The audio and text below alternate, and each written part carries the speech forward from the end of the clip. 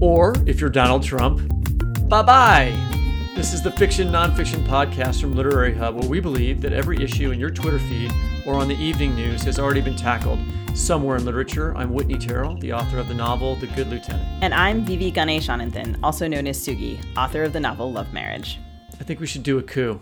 I like that. That's a nice interior rhyme. It does seem like the in thing these days to do a coup. Do we? Is it actually an interior rhyme? Is do a coup? Is that what that is technically? Do we need to get a poet? They don't let me teach poetry. Okay. They don't let me If teach. we screwed it up, poets, send us a note. We're just prose people. But if we're going to do a coup, can we do it at LitHub? Just like say that we're running LitHub and we've never heard of Johnny Diamond or Emily Firetog or any of the great people that work there. They can send their stories to us. That sounds great. I'll just hang on a second. I'm just going to call the landscaping company to arrange the press conference. I'm sorry. That's already been done. We're going to have to find somewhere else to have our press conference. Well, damn it. All right. I got this. It's LitHub, right? So we'll announce our coup in Reading, Pennsylvania. Huh? Get it? Huh? It's pronounced Reading. If I say it's Reading, Whitney, it's Reading. And if I say there was massive vote fraud in Pennsylvania, then there was. And of course, we should run LitHub. I'm preparing for a smooth transition to a second Ganeshananthan Terrell administration. I see what you did there. I see where I am on the ticket. I should have known that was coming. This conversation is why we've decided to talk about the 2020 election and its aftermath with someone else. And fortunately, two amazing writers have volunteered. In the second half of the show, we'll be talking to Jerald Walker, whose excellent book of essays, How to Make a Slave, has been nominated for the National Book Award. But first, we're going to talk to Jess Walter.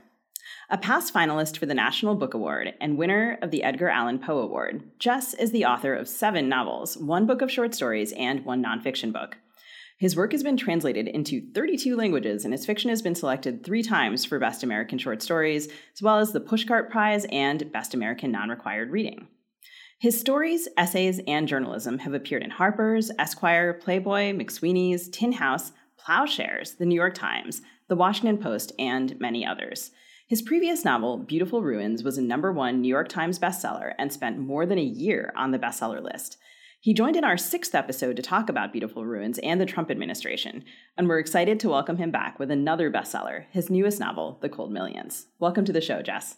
Thanks, Sugi. I can't believe I was on the 6th episode. This is like a very special reunion show or something, when Fonzie comes back from the war or something. That was how we were thinking of it, for sure. I'm so excited. And I love the podcast. I was just listening to the Halloween episode, and I can't watch Poltergeist either.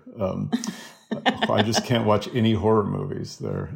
Even before the last 4 years, I haven't been able to. Oh my goodness, the last 4 years. Their own horror show.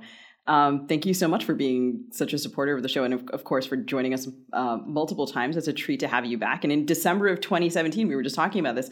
Doesn't seem like it was that long ago, and yet it seems like eternity. And we asked you about the literary elements of the Trump administration. Astonishingly, we were like, there are literary elements, and we've stuck to that for a few years. And you admitted that the Trump administration had certain narrative elements that were familiar from literature: betrayal, father-son rivalry, and you said, quote, "What it doesn't seem to have is that other hallmark of literature, thematic depth or intelligence." Are you sticking with that for the literary quality of the post-Trump era? I kind of feel like Nate Silver having to go out and explain myself. I have no predictive powers, clearly, at all. But I do think it's fascinating and it's really interesting to watch. But if I was reading this novel, I would want more depth. It's like King Lear. I'm really interested to see what the Trump children do now and how they divide up, his broke ass empire. Who's going to take what debt? Who's going to, serve various times in prison? And I do think that there are literary elements, but when you surround yourself with sycophants and criminals and the like, it becomes a Leonard Elmore story, and so it lacks that interiority, I don't really need to know what Michael Cohen was thinking. I actually wrote a very short story from his point of view, and it was a really shallow pool to wade around in. Well, that there's this march going on right now. We're recording on Saturday, the 14th. So there's the Million MAGA March It seemed like not a terrible crowd, but definitely not a million people. And if he wasn't proposing that, if he had just acknowledged that he lost the election, this would be a totally normal thing to have happen. Be like, okay, your supporters come and say thanks, you did a good job, we still like you, we're moving on. But instead, because the president can't admit that he lost, it has this sinister quality to it. Yeah, it'll be really interesting to see what. It's hard to imagine a character like this in repose, what happens to a Trumpian revolution. And again, to go to literature, I think of Jack Cade in Henry IV Part 2, when these things tend to burn out like a quick flame and what's left are the true believers. And for me, the most disappointing thing about the Trump years always was realizing that the asshole ceiling in America is as high as 40%. I knew that 20% of people I had no business, thinking of as similar to me, but to imagine that Trump could pull 71 million votes or however many it's going to turn out to be is so discouraging. And his coalition is built of rich people who don't want to pay taxes, and people for whom racism is acceptable, and then people voting all sorts of conservative issues. And I still think those people are going to fall away, and I still think he's going to be a much more marginalized figure. But I also believe I said something about the rats scurrying away from the ship, and they are scurrying so slowly. They're going back to the Lido deck and playing shuffleboard, and his people really seem on board, and it's as distressing to me as it was in 2016 and as it was on election day to see this many people, still buying the grift. Well, that was the context, and it wasn't just we were talking about his voters, but more you're referencing the conversation from our podcast in December 2017, where you talked about this was right after Flynn had gotten indicted, and we were talking about sort of in the terms of mob bosses and how eventually when the guys start getting in trouble at the top, everyone flips and then that's the end of it. But there's the structure for Trump seems to be still among the leadership in the Republican Party who don't want to say like, hey, you lost the election, even though it's clear that he did. You talked a lot about self-interest. You said as soon as it's in their self-interest to oppose this guy or walk away from him, they will. And it just seems like maybe we haven't reached that point yet. I noticed people are debating, why did Trump fire all these people in the Defense Department over the last week? 4 or 5 different people. I think it's because he still wants to show that he can hurt you if you oppose him. He's trying to continue to force people to think it's in their self-interest not to get in this guy's way. He won't have that power for very much longer. I don't think you can separate his power from the power he has over those 71 million voters. And that's the reason the rats aren't scurrying, because they don't really fear, Mitch McConnell doesn't fear being fired by Donald Trump. He's rat isn't right. He's, he has the survival power of a cockroach. He will be there, as long as the building stands. But what they do fear are those voters and his power over them. And I do think that that's where he's going to be marginalized. But in the next 2 years, I still think you're going to have to go visit Trump, and if you're a Republican, and win him over and visit him on his gold toilet and get his blessing. And, and I think that further fractures the Republican Party. I think, we, as Democrats, as liberals, as progressives, we're so aware of our own fractures, of our own battles, and I think the right is that's a mercurial person to have as your party leader in exile, and I don't think it bodes well for them in the long run.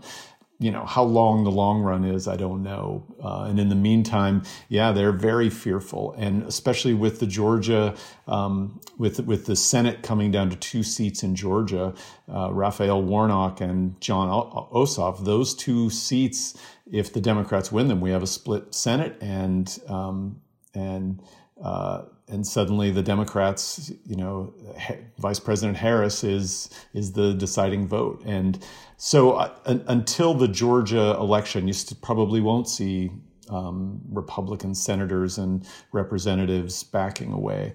But I do think in the long run the GOP will pay for hitching their wagon to this to Trump. I really think they will.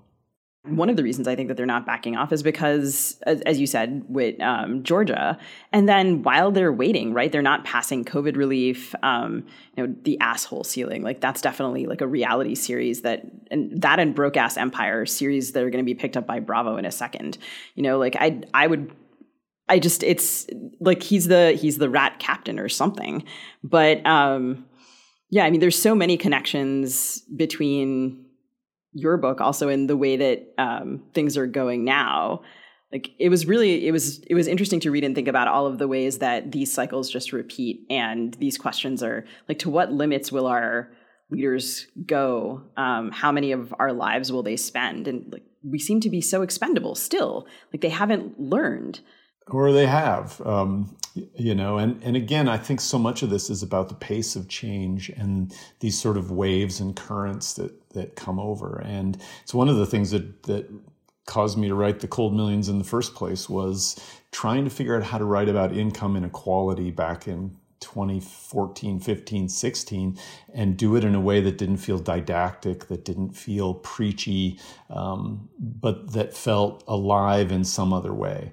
And that kind of connected with this idea to write about this period in my hometown that I'd always been fascinated by, this kind of border between the old West, the frontier that we think of, and a more modern world. And so, yeah, I do think these things come up again. One of the most disappointing things for me was to see Trump as a figure of populism and class division, because he's not the person I think of when I think of populism and class, and the fact that it was portrayed that way has been a huge disappointment.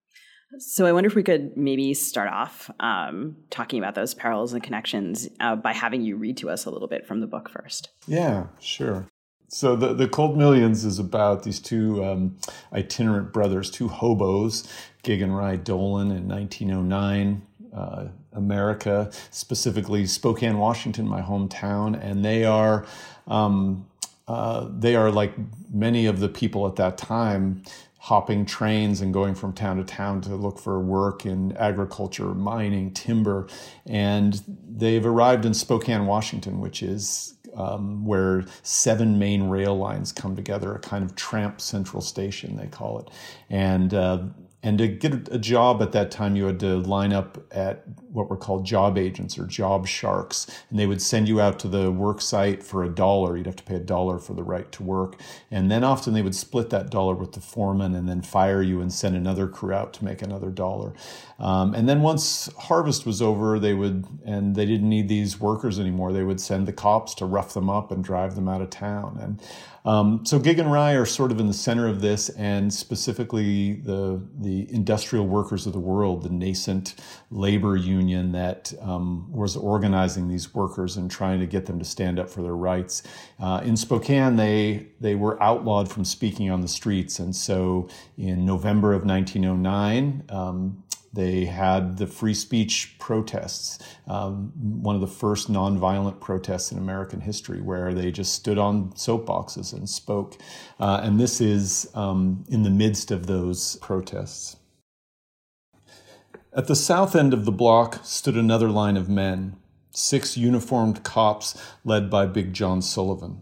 All of them had some lesser version of the chief's facial hair, bush beards or marmot sideburns, and Rye wondered if they'd chosen the force by sheer whiskers alone.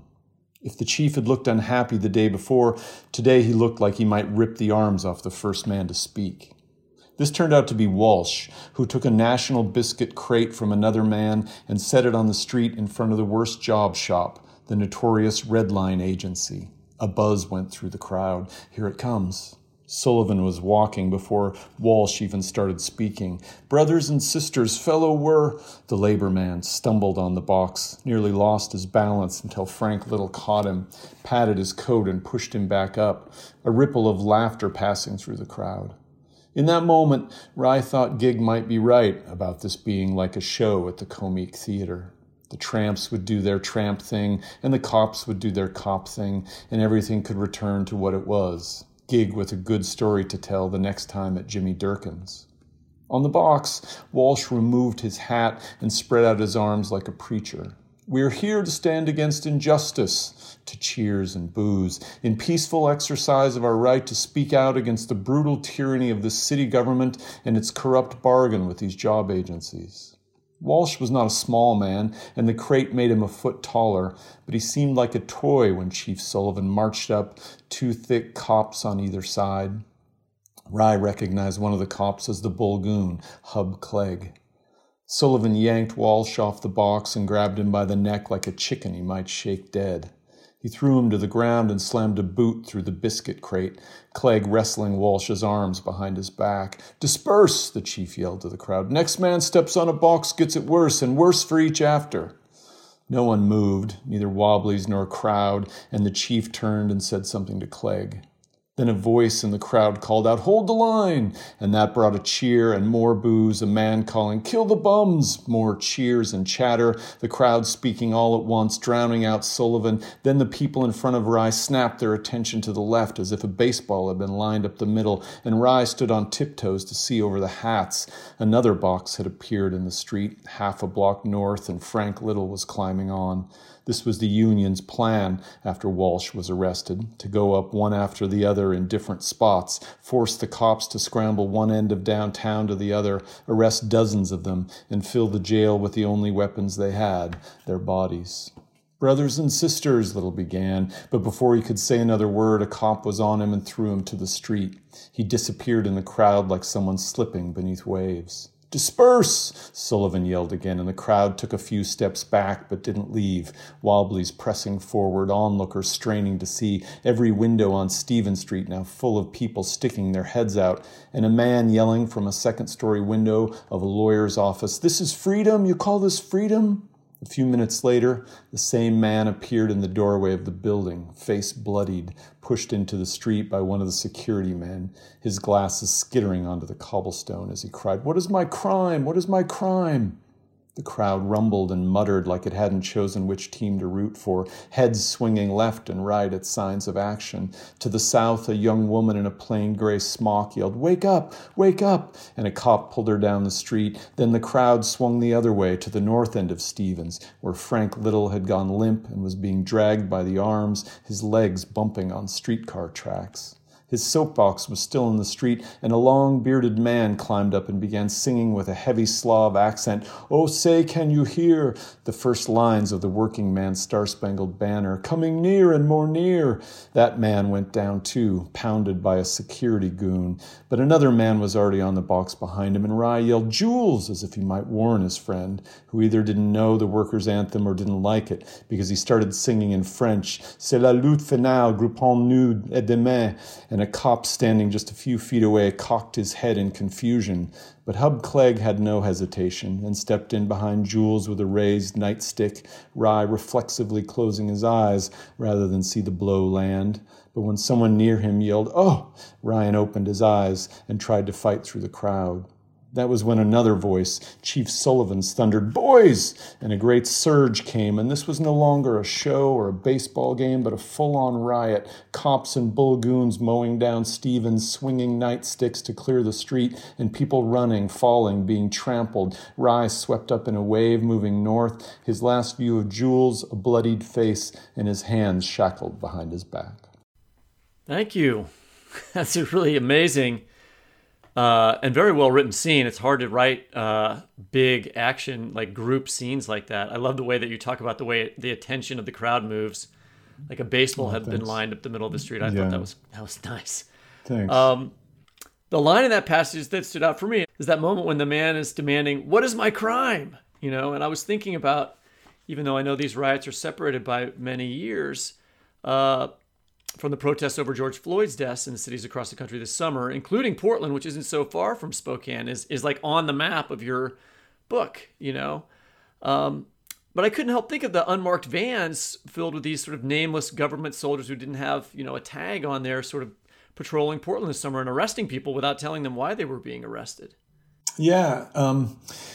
It's interesting. When I started writing the novel, I was not, thinking specifically, of course, about the Black Lives Matter protests, but certainly I was thinking about unrest. I was thinking about civil disobedience. I was thinking about protests. I spent much of the last 4 years protesting for women's rights, for science. And in Spokane, my kids and I went to 3 Black Lives Matter protests, and so it very much felt like this. Like it was in the air, and to watch the way violence against protesters has been kind of normalized. I chose these really young protagonists.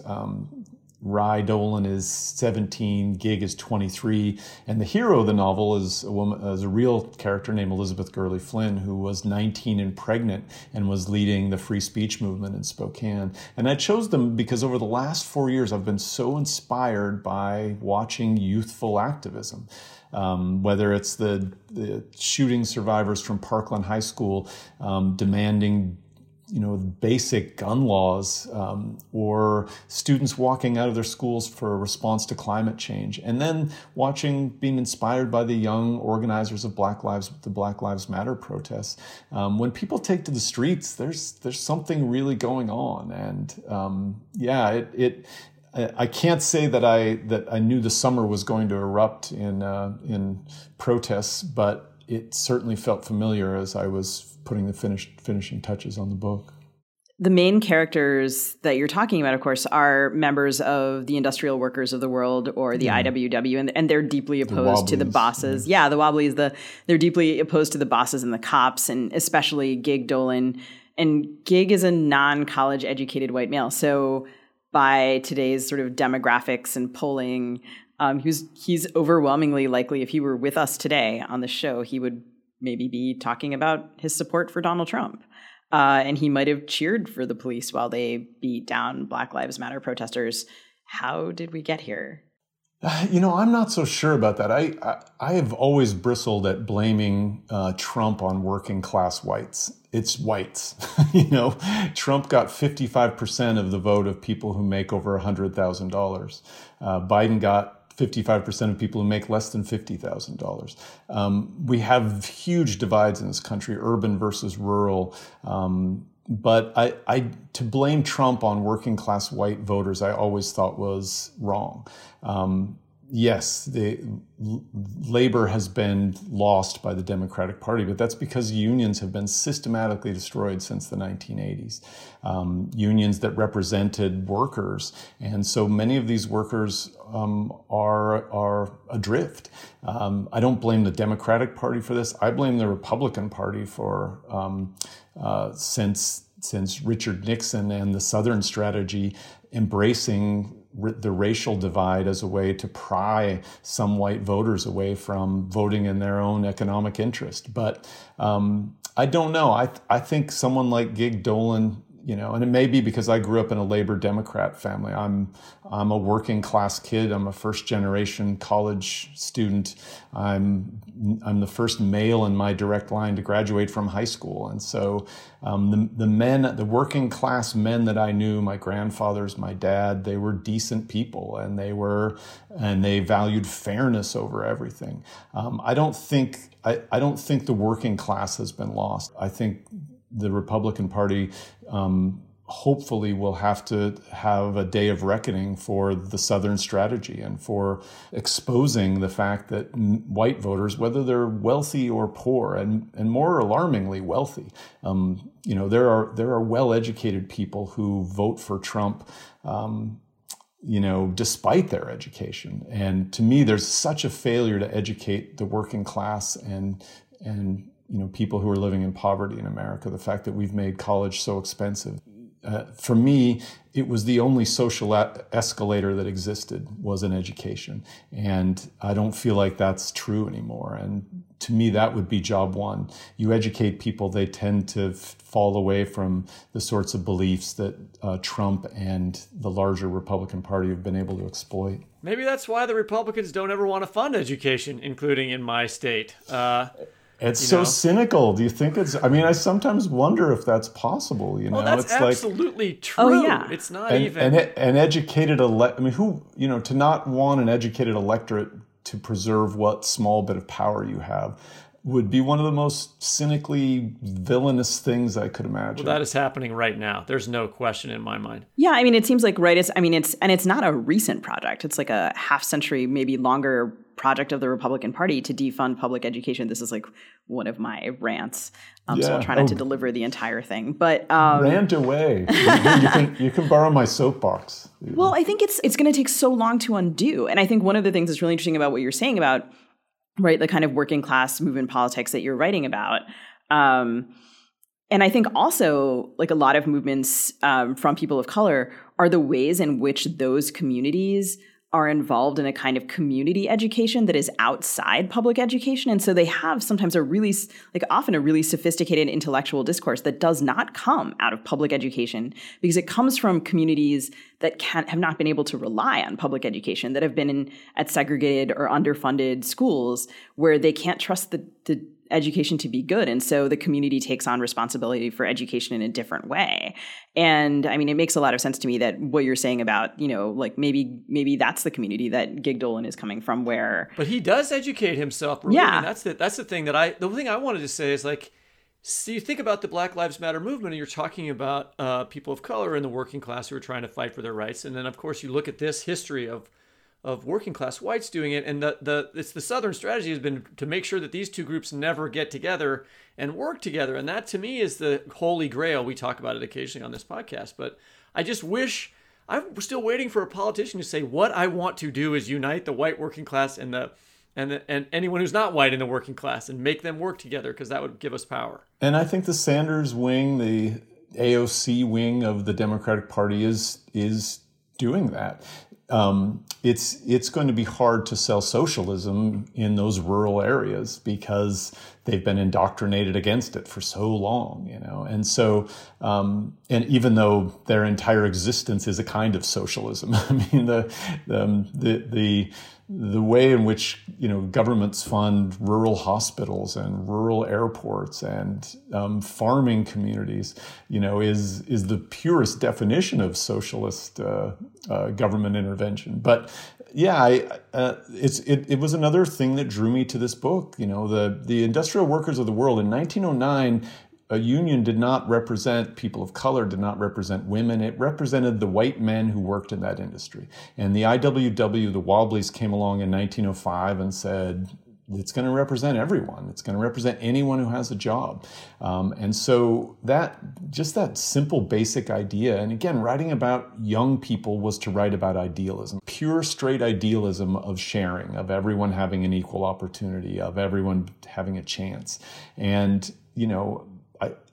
I think those big sappy ideas do have a place, and I do think that's the future of the Democratic Party. Hopefully, is to realize that we are in a second Gilded Age. That billionaires made $670 billion more while 40 million Americans lost work during a pandemic, and if we can't rally behind those economic ideas, then I'm not sure what else can happen. But I really feel like there's something in the idealism of that early union movement that I longed for again. Well, there's a difference between talking about unions and talking about socialism, because anti-union measures here in Missouri, which is deeply red state, have failed, and people vote against them in the countryside. So if the Democrats want a way to think about how to do this, they should talk about unions, I think.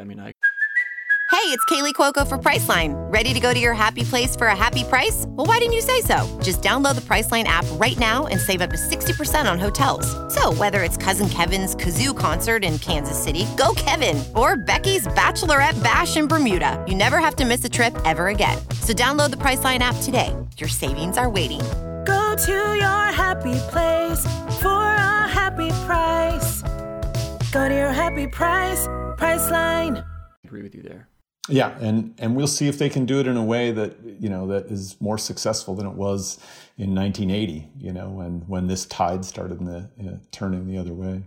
So this is all reminding me, I read a fascinating piece from Alex Swarty at McClatchy in which a GOP strategist says Democrats overvalued an upper middle class view of the pandemic. And the strategist argues that people believed the pandemic was a problem. They weren't in denial, as many of the people in my Facebook feed seem to think Trump voters are, but they just knew that economically they couldn't go through another lockdown. And in your novel, characters go to great lengths and risk death and bodily harm to work.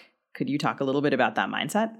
Yeah, that's such an interesting idea. I mean, I do think some people are in denial. I've thought it's specifically with the pandemic, people don't think, it's hard for them to imagine the ways in which the people they come in contact with are also coming in contact with other people. It's almost a failure of math, to be able to understand how exponentially, a pandemic can spread.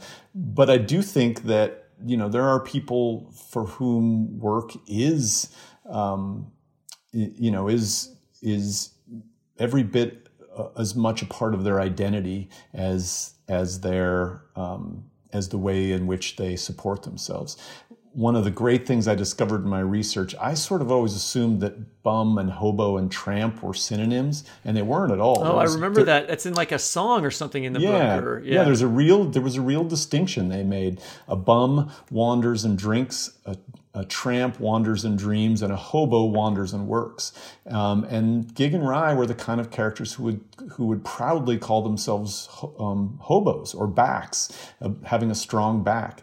One of the language of 1909, of these early labor movements, and so much of it came from songs. I mean, the Wobblies' way of protesting was to march into a town and start singing songs about freedom and equality until they got arrested, and then they would sing in the jail until jailers got tired of them singing and turned them loose. And the language was what really drew me to this time in the story, along with kind of the politics of it. And I remember 6-7 years ago just writing in my journal the word bindlestiff. A bindlestiff being the hobo who carries his, like Charlie Chaplin, who carries everything he owns in a pack tied to his stick. That's his bindle. And that word, that's where the word working stiff comes from. It's where stiff, a working stiff is someone who comes into town and works. And I think somehow Republicans have won a bunch of battles that I don't think they should, including pride of work. And there is a real pride of work. There's a pride of schools. There's a pride of these things that, people, I do think some people were measuring the risk and saying, it's worth it. It's worth it to have my kids in school. It's worth it for me to go to my job. This is my identity and how I support myself. If people want to measure the dangers and still have some sort of open society, great. But we can't do it by putting our head in the sand. We can't do it as our president shit says by claiming that the more you test, the more cases you find. I'm just excited to have science back at the table in these discussions. Could you just talk about the character Gurley for a little bit in the book? And yeah, it's funny. I was a newspaper reporter, and I think I must have been doing a story on Tom Foley, the old Speaker of the House or something, but I was in the morgue, and in the morgue, in an old newspaper, all the files are done alphabetically, and somehow I came across Elizabeth Gurley Flynn, and I was stunned to find that this leader of the progressive movement had come to my hometown and led these free speech riots in which 500 people were arrested, and had single-handedly, through an act of journalism, defeated these entrenched powers. And so I always thought this would make a great subject for a story. And for a while I saw her almost as the hero of the novel. And then I realized, though, that the hero and the protagonist are kind of different things, and so when I set out to write the novel, I had a couple of different instincts, as we do when we write fiction. I did want to tell this story, but I wanted to avoid being didactic by writing a big archetypal Western. This is the end of the West, of this Western period. I kept thinking of the novel as Deadwood, but with 100,000 people, like the dawn of this civilization. And if I was writing a Western, I thought, what if I'm writing one of those stranger rides into town stories, but my stranger is a 19-year-old pregnant girl standing on the corner, demanding that we emancipate the vagina, in 1909, 10 years before she has the right to vote. And so I still think of her as the heart of the novel. And, and Rye, I think of in a way as, he arrives in the mid-1960s, a year before I come on the planet, the year my dad starts work at Kaiser Aluminum. Rye is almost the control in this experiment. He's the person who gets to live the life paved by revolutionaries like Elizabeth Gurley Flynn. The entire arrival of the labor movement, the creation of a middle class in America, all these things we can look to, to those early activists. So without spoiling the book for our listeners, let's just say that at the end of the story, we jump ahead with a character in the way that I would like to jump ahead from now. And you told the story partly from the point of view of reflecting on it decades later, as you were just mentioning. And you made a prediction the last time you were on our show, A Dangerous Business, but I want to ask you if you could make one more. What is the benefit in fiction of that kind of hindsight? And how will we talk about Donald Trump a half century from now? Boy, I did get in trouble making that prediction. I'm also the person who called his daughters on November 8th, 2016, and left phone messages saying, tomorrow morning you'll wake up with the first female president. And they've never let me forget it. So with that caveat, how will we talk about Trump a half century from now? He's the first president to lose the popular vote, be impeached, and not win his second term. I think he'll be seen as a massive failure, the massive failure that he is. And I think we've troughed out of this far right time that we're in. It doesn't feel like it, I know, I am a hopeless optimist, but I really think this starts a kind of recalibration of politics, and that, if the Republicans are fond of saying that America is center-right. If you look at the way Americans feel about most issues, they're not. They're center-left. And I really think Trump will be the moment that the Republican Party doomed itself to about a 30-year minority party. Anyway, that's maybe my predictions of the world I want to live in more than the world I live in. But I write fiction for a reason. There's a reason I left journalism and nonfiction. Here's to that prediction. And plus, the good news is you've got a long time to wait till we know whether it's true or not. The other one, that's you true. Give yourself 4 years. Giving yourself 50 is better. I will be on episode 23,610 of Fiction Nonfiction, and you guys can, with President Donald Trump III, you can grill me about how my prediction went wrong. I'll be living in New Zealand. All right, I'll be in prison. All right, Jess, thank you so much for joining us. It's great to see you. Yeah, great to see you both. Thanks for having me. Listeners, don't miss Jess's fantastic new novel, The Cold Millions.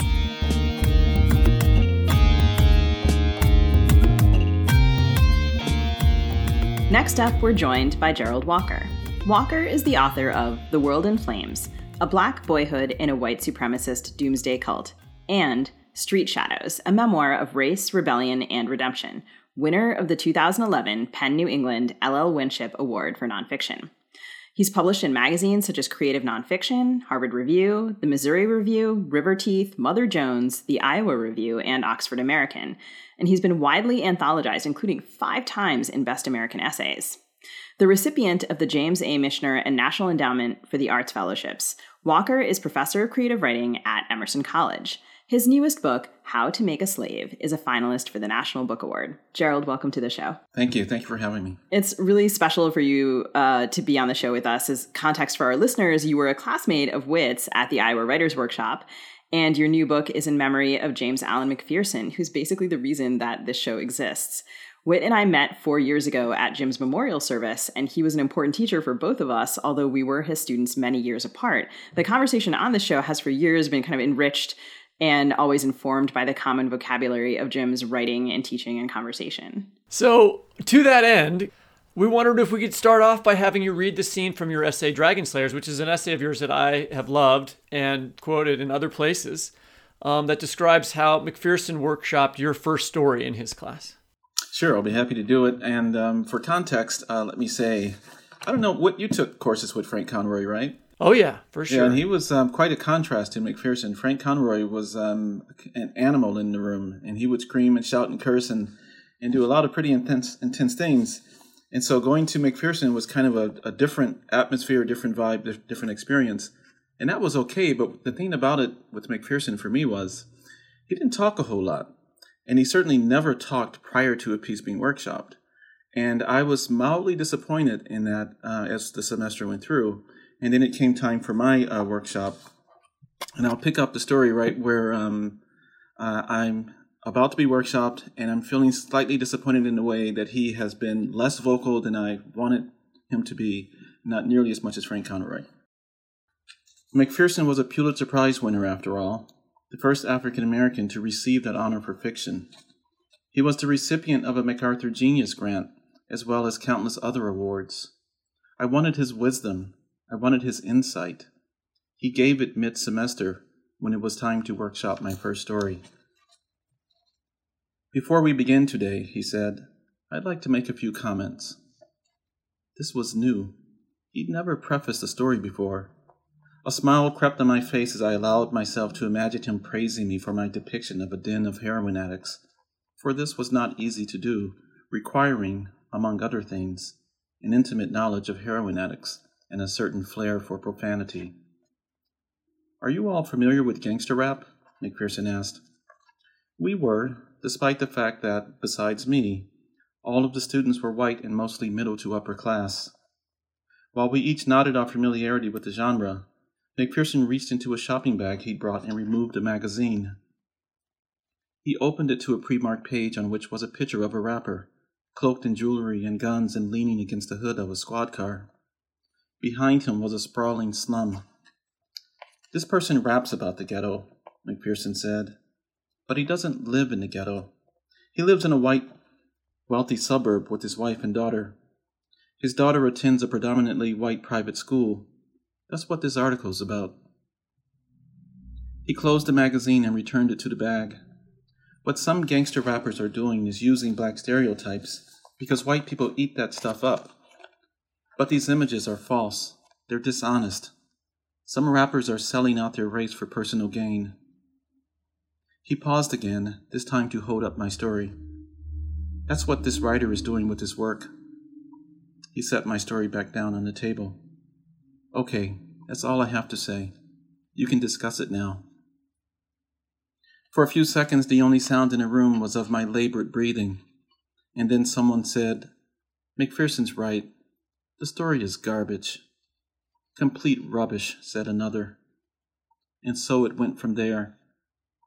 I did not sleep that night. At 8 a.m., when I could hold out no longer, I called McPherson at home and demanded a conference. He agreed to meet me in his office in 10 minutes. He was there when I arrived, sitting behind his desk. The desk was bare except for a copy of my story, and the office was bare except for the desk and 2 chairs. The built-in bookshelves held nothing, and nothing hung on the walls. There was no dressing on the window, no telephone, and no computer. It might have been a janitor's office, a place to catch a few winks while the mop floors dried, and McPherson might have been the janitor. His blue shirt was a mass of wrinkles and his eyes were bloodshot. His trademark hat, a beige straw Kangol, seemed to rest at an odd angle on his head. From beneath it, a single braid had worked its way free and dangled rebelliously behind his right ear. He noticed me staring at it and poked it back into concealment. "Are you okay?" he asked. His voice was gentle, full of concern.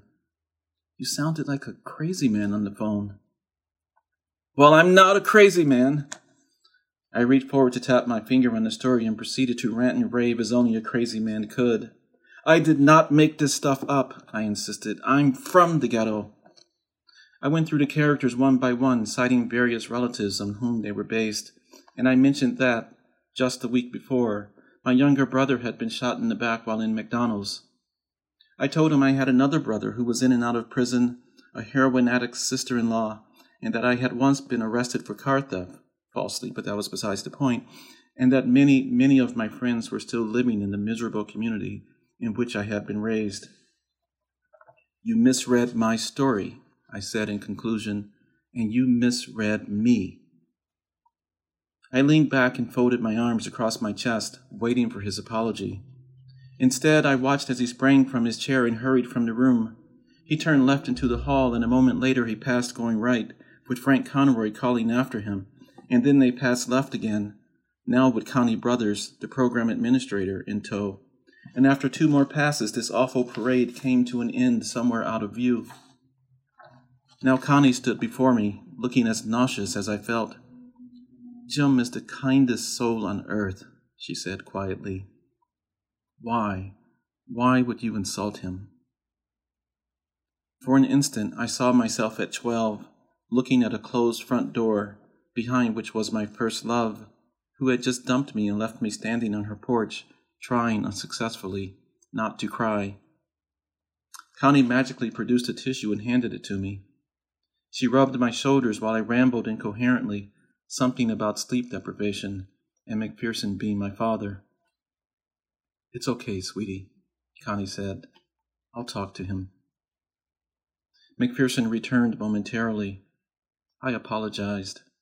He told me it was okay, that workshops can make people uptight and sensitive. It had been difficult for him too, he explained, when he was a student there in the 70s. There was a lull in the conversation before he asked, So, where are your people from? He still does not believe me, I thought. I mumbled, Chicago. No, that's where they are. Where are they from? Oh, sorry, Arkansas. Mine are from Georgia, he said. He smiled and added, That place is a motherfucker. The essence of Black America was conveyed in that response, a toughness of spirit, humor laced with tragedy. But at that moment, all I saw was the man who had rejected my vision. Defeated, I thanked him for agreeing to meet with me as I rose to leave. He stood and shook my hand. As I was walking out the door, he called my name. I turned to face him. Stereotypes are valuable, he said, but only if you use them to your advantage. They present your readers with something they'll recognize, and it pulls them into what appears to be familiar territory, a comfort zone. But once they're in, you have to move them beyond the stereotype. You have to show them what's real. What's real? I asked. Without hesitation, he said, You. That's so good. Those descriptions just really take me back. That first moment of the workshop when you realize that your hoped-for mentor is going against you, that's a killer. But I feel like no matter what he said to you about your work, the kindness that you write about in that essay, that's really the thing that I always remember about Jim. And in the fall of 2016, after he passed away, that was the fall that I met Whitney at his memorial. I was guest teaching at the workshop, and I actually ran my class in the office that had been his. And it's hard for me to explain how teaching in that space made me feel. Can we all just reminisce about workshop with Jim for a minute before we go on? Well, you just had mine. Let's hear yours, Whitney. Well, I mean, I was writing about Alaska, and he was really into James Fenimore Cooper at the time. I don't know if he ever talked to you about Cooper, but he talked about stereotypes and Western stereotypes in that sense. And so my experiences with him were mostly that I remember were outside of the workshop. We would go to get barbecue sometimes because he knew I was from Kansas City, and he would want to take me out to lunch at the one barbecue restaurant in Iowa City, which was an example of his kindness. And watching cowboy movies at his house, which was not very far from my house on Rundell, as I recall. He was a sweet man, and I learned so much from him. He was one of the smartest people I've ever met, Anyway. I wonder how many of people's memories of Jim are of eating with him and talking about writing at the same time, because I'm from Maryland, and he kind of knew that I intensely missed good seafood. And he was like, Sugi, do you know that there's these people from North Carolina who come and sell seafood in a parking lot? I was like, oh, that's cool. And I was kind of like, there's no way I'm going to be able to afford that. And then one day at workshop, and they did this on Tuesdays, and he was like, Sugi, did you get the seafood? And I was like, no, I haven't had a chance. And he was like, okay, we're going to do it in the break in the workshop. Between the two stories, I'm going to take you. So in the middle of class, sort of he and I vanished and the rest of the class was like, where are they going? And then I came back with like a jumbo container of lump crab meat, which I ended up putting in. He always kept a cooler in class full of drinks for students. And was sort of this such a welcoming space. Well, one of the things I do think, McPherson was a very nice man, but he gave people a lot of shit. He was good at teasing people, and he was funny about it, and I liked that because that was how I'd grown up with my friends. No, he had a great sense of humor, and he would rib people quite a lot. I mean, he was fun in that way. But I think an additional context with between McPherson and myself that maybe people don't know. McPherson had a really difficult time with a lot of Black writers on the heels of his first publication, Hue and Cry, because one reason was Ralph Ellison gave him this extraordinary blurb, and Ralph Ellison, who also was at war with a lot of Black arts movement writers, what Ellison did was to sort of drop McPherson right into the heart of this long-running battle, this dispute about the role of the Black artist. And so when Ellison wrote the blurb on the back of Hue and Cry, he took the opportunity to criticize all other Black writers. I have that blurb right here on my shelf around the corner. It's really intense. It's quite intense. I mean, I'm sure McPherson was kind of in a pickle. I mean, on the one hand, you want Ellison's endorsement, yes. On the other hand, you are now a part of this battle. He's enlisted McPherson on his side in a way, right? I'll read it because it's worth the context. With this collection of stories, McPherson promises to move right past those talented but misguided writers of Negro American cultural background who take being Black as a privilege for being obscenely second-rate and who regard their social predicament as Negroes as exempting them from the necessity of mastering the craft and forms of fiction.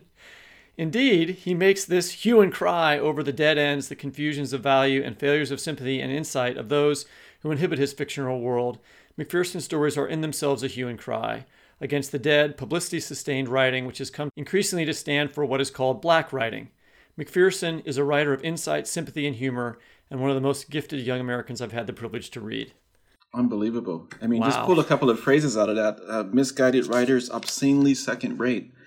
I mean, that was pretty intense. Now, just imagine McPherson having received that endorsement, and now all of those Black writers are pissed at Ellison and McPherson. And McPherson, who could at times, you might have recognized this, but he could at times exhibit some paranoia. And so when I arrive to the workshop, fresh from the south side of Chicago, and I'm writing what appears to be in the genre of social protest, not because I was a part of any Black arts movement or philosophy, but because I did mistakenly think at the time that the role of the Black artist was to be a champion for Black rights and to criticize white oppressors. I mean, I thought that was my charge. And so, and also something else that should be factored in, I was a young writer. I didn't know what the hell I was doing. I mean, I had a lot of material and I couldn't control all of it. And so what I produced was something that triggered in McPherson kind of a response to protect himself. And I think he thought that I was going to be one of these people who was angry about the blurb, and I would be on attack for him. So he took a preemptive strike. I don't think his first impulse was to, this guy's a little misguided. I'll give him some tough love and then I'll help him. No, I think his first impulse was destroy this man. Well, none of that turned out to be true because you ended up studying with him for a very long time. Well, that's the remarkable thing about it. I was completely out of line. I mean, I was angry, no doubt. But to go in and attack him the way that I did was, I reflect on that and I can't believe that I did it. And I can't believe that he was big enough to forgive me for it in that moment, not a week later or a month later or a year later. 10 minutes later, after he calmed down in the hallway, he came back in and he talked to me. And then he gave me the piece of advice that would change the trajectory of my entire writing career. There's a crucial theme in that essay that replays over and over again in this collection, and it also, I feel, it comes out of McPherson in some ways and some of the stuff we're just talking about. Earlier in that essay, you write, Black literature is often approached as records of oppression, but my students don't focus on white cruelty, but rather its flip side, Black courage.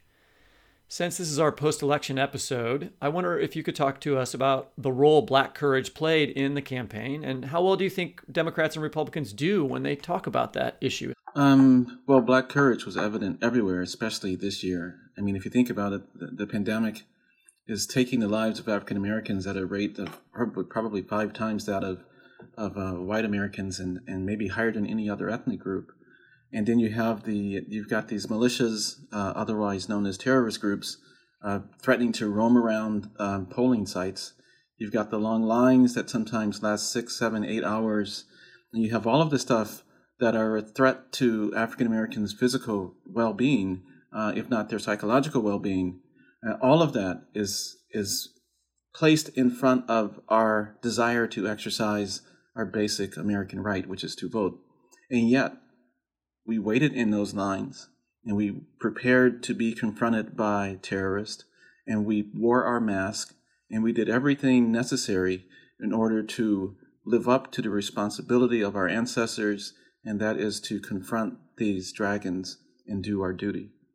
Speaking of the ways that Democrats and Republicans talk about Black citizens, I've been thinking a lot about Trump's habit of characterizing Democratic-led cities with large Black populations like your hometown of Chicago as violent wastelands. But that's not how McPherson advises you to see what you call the ghetto in that original essay. And it's not how you see it in the later essay, Once More to the Ghetto. So how has the way that you write and think about Chicago changed over the years? Well, to start with Trump, being the type of politician that he is, was calling on these stereotypes of Blacks being these violent criminals, drug-abusing, alcohol-using people to play in the fears of whites. And when I started out writing, I was doing the same thing, but I wasn't being nefarious like Trump was. I really thought that it was my responsibility as a Black artist to bring attention to some of these difficulties. And it is true that that's a valuable motive for a Black writer. But what McPherson taught me is that the role of the artist is not to simply protest, but to try to find a level beyond the protest where the universality of the human condition is the main topic of your conversation. That I'm trying to not simply identify myself as being separate from you because of these challenges and oppressions. I'm trying to show that on the other side of that, we have way more in common than we don't. And it took me that encounter with McPherson, followed by 3 years of study with him, and followed by a lot of reading that he gave me, people like Albert Murray and Stanley Crouch, who really talked about the importance of moving beyond the self-identity to try to see what common ground there is among all of humanity. It was the phrase that I associate with that from Ellison is transcendence, or trying to transcend circumstance. And you used that phrase a couple times in the essay collection, I noticed. I do use it, and there's another one that McPherson and Ellison and another protege, Albert Murray, talked about, and that's antagonistic cooperation. And what Murray meant by that, Murray in particular loved that phrase, but what he meant by it was that rather than complain about the presence of these obstacles, you can use these obstacles as an opportunity to fulfill your heroic callings. And one thing that Albert Murray would talk about is a bullfighter, and how rather than a matador complaining about the existence of a bull, that's what matadors have to confront, that without the bulls, the matadors cannot perfect their craft. And so McPherson made it clear to me, along with Ellison and Murray and others, that don't spend your time complaining about these obstacles. Focus more on the ability to confront them, to battle them, often to defeat them, but even if you don't defeat them, to at least engage in the battle. That is the tradition of African Americans, and that is how we have survived and even thrived over the course of 400 years. That idea of antagonistic cooperation also comes up in Ellison's essay, The Little Man at Chehaw Station, which was a favorite essay of Jim's that I learned and read in his class. So if people want to look that essay up, we'll put it in the show notes. Donald Trump keeps talking about how he is the best ever president for African Americans, with the possible exception of Abraham Lincoln. It's one of the most insane things that I've ever seen a person say in public, and say repeatedly. This is a man who a few years ago implied that he thought Frederick Douglass was still alive. I think a lot about how one writes in response to this kind of self-aggrandizement and just comic insanity, but also not comic insanity, and the people who might believe it. I find the space of writing about how ridiculous Trump is a challenge because it's hard to make it interesting in some ways, but it's extremely urgent. So what are the terms of this conversation? How do you write now in this particular era? I don't find Trump interesting as a subject at all, and I don't write about him. I haven't written about him. You won't see his name in my book. Not that I boycotted it. I just don't. I think that there are more important ways to get at important concepts and ideas and philosophy without talking about Trump. And a lot of people are talking about Trump, so I don't talk about Trump very much. I mean, I write personal essays with the primary goal of revealing something about my character, my values, and my personality. And that's my primary concern, because I think that by focusing on those three, then other people can see themselves in my work. But I don't care about Trump as a subject. Well, sorry, because we're going to make you talk about him now for a little while. But I can curse him. So if you want me to say some bad things about him, no problem. We should run that as like a contest on our show. Just every guest come up with the most inventive, creative writing curse for Trump. Like we could a great collection, and that's an anthology waiting to happen right there. So, Jerald, in your essay, Unprepared, you say of the serial killer Wayne Williams, I'm quoting here, "My belief that blacks could be only so bad was equivalent to the view, promulgated since slavery, that we could be only so good. And to hold one of these views necessitates the holding of the other.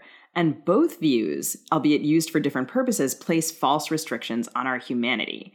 So maybe this is a leap, and we are here to do such leaps. Is there a way to connect this sentiment to Black Trump supporters like Ben Carson, Kanye West, Diamond and Silk, Dennis Rodman, Herschel Walker, and so on? What does that phenomenon mean? You picked some good ones, didn't you? That is, yeah. That's the A-list of Trump supporters. There's a long tradition in the African American community of producing traitors to the race. And sometimes these people who are traitors do so in the name of some serious psychological dysfunction, like Wayne Williams. And sometimes they do it for personal gain and personal advancement, like the list you mentioned. So I'm not surprised to see these people. They've always been around the Black community. They always are self-serving, and they always put themselves before the group.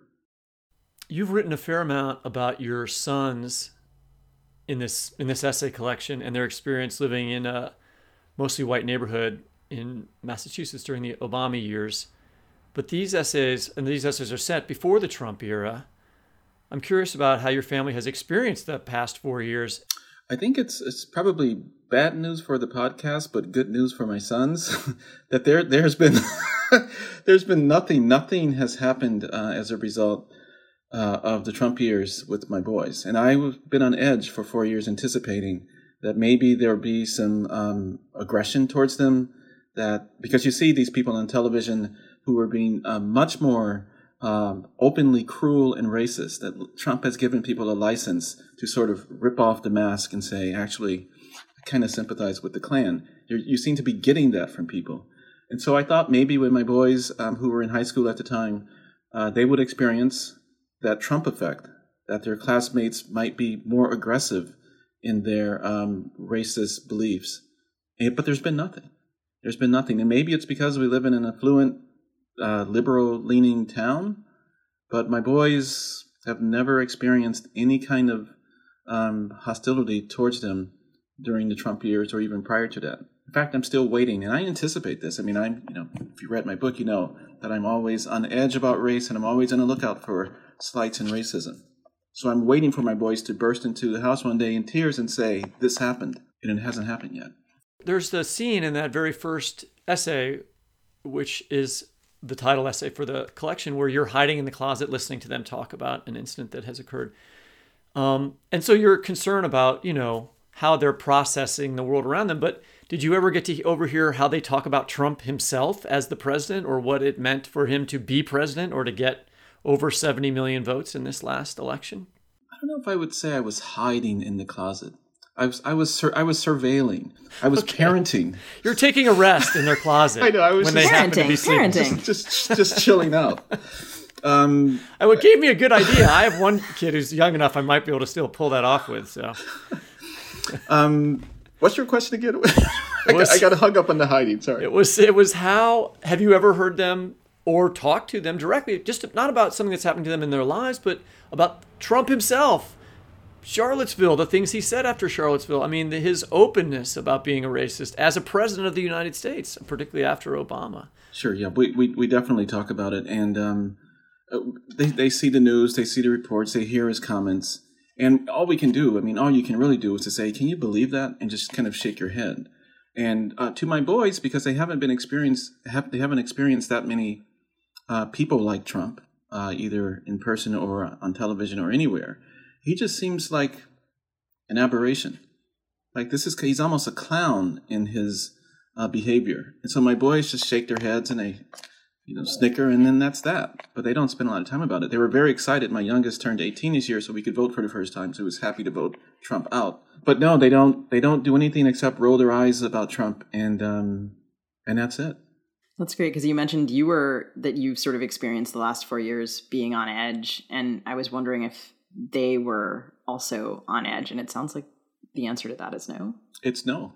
I have been watching with considerable joy the ascension of Kamala Harris, whose win has had such powerful symbolic meaning, I think, for Black Americans, for South Asians, for women.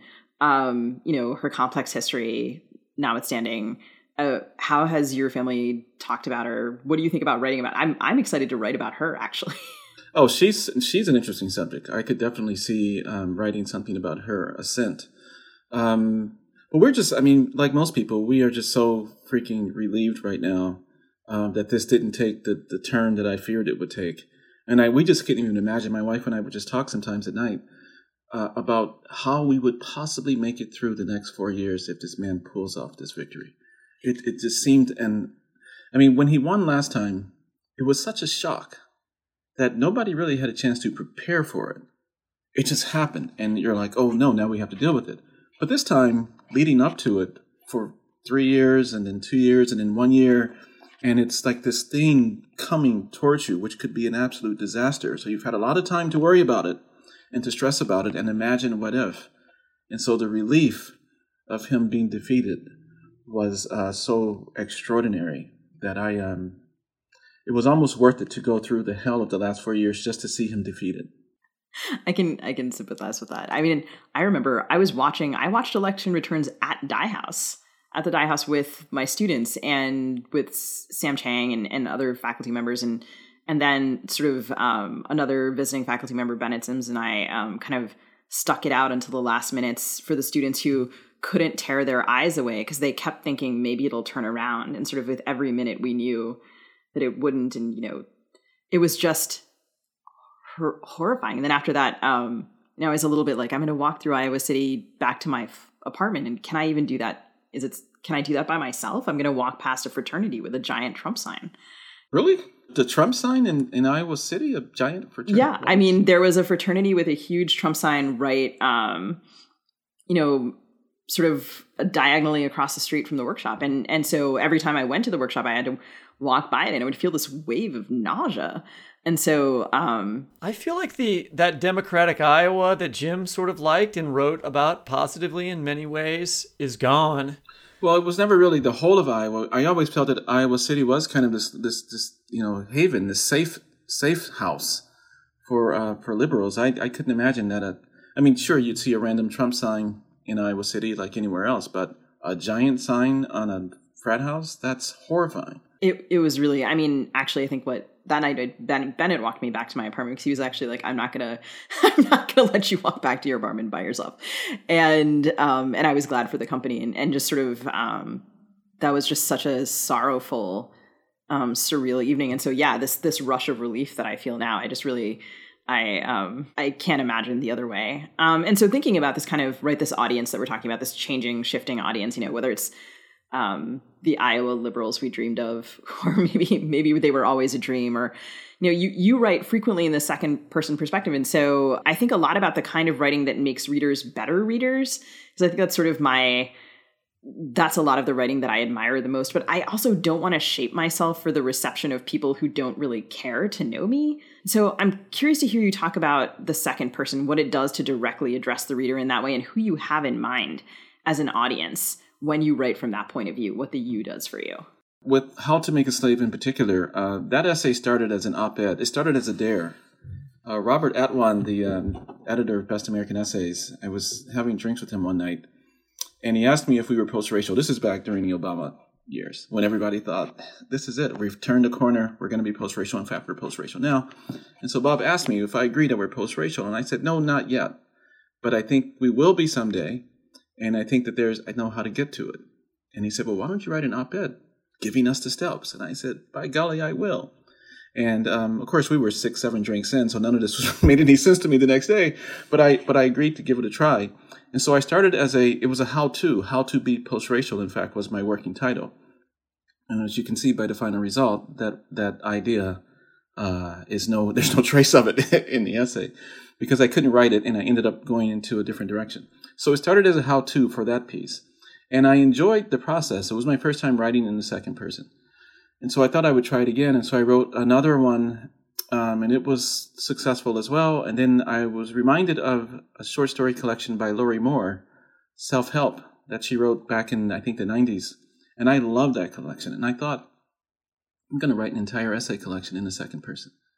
And everybody warned me, don't do it. It's going to become tedious after a while. And after my third or fourth essay, I thought, this is tedious. I can't continue doing this, because you just can't sustain this for 200 pages. It's simply not going to work. So I only did about 3 with the goal of simply having a collection. I didn't have the reader in mind necessarily, but when I wrote the final second person piece, the essay Breathe, about my oldest son having seizures, that essay, I wrote it in second person, not to place the reader in my shoes, which is what people often do when they write in second person, or at least they think that that's going to be the result. I wrote it in the second person to distance myself from the material, because it was such a difficult experience and such a painful one that I feared by writing it in the first person that it would become too sentimental at times, and I would produce an essay that was more cathartic and not be able to achieve the level of artistry with the subject that I wanted. And so I pulled back from it, and I did the you, so that I would be writing about someone else, less so myself, even though, of course, it's me in the essay. Jerald, thank you for joining us. It's so good to see you. And I'm going to remind our listeners to go get your brilliant How to Make a Slave and Other Essays, which is a finalist for the National Book Award. Thanks for having me, Whit, and Sugi. Thank you very much. This was great. And that's it for the Fiction Nonfiction Podcast. This episode is produced by Andrea Tudhope. Our theme music is composed by Travis Workman. And we want to thank our University of Missouri Kansas City interns Mary Henn and Emily Stanley for their work on this episode. You can subscribe to us by typing fiction/non/fiction into the search bar of your favorite podcast app. And please go give us a rating and review on Apple Podcasts. We also love it when listeners post about the show on social media, tag us, and we'll respond. You can listen, find previous episodes, and read excerpts from our interviews at the Literary Hub website, lithub.com, where the Fiction Nonfiction Podcast page is listed under the LitHub Radio tab. We'll post a link to the books we referenced this week on Facebook at FNFPod, on Twitter at FNFTalk, and on Instagram at fiction.non.fiction.podcast. You can also find video of this interview at our own Fiction Nonfiction Podcast YouTube channel. We'll provide links to all this stuff in the show notes, and we'll be tweeting and posting about it during the week. Happy reading, and bye-bye, Donald. This podcast has outlasted.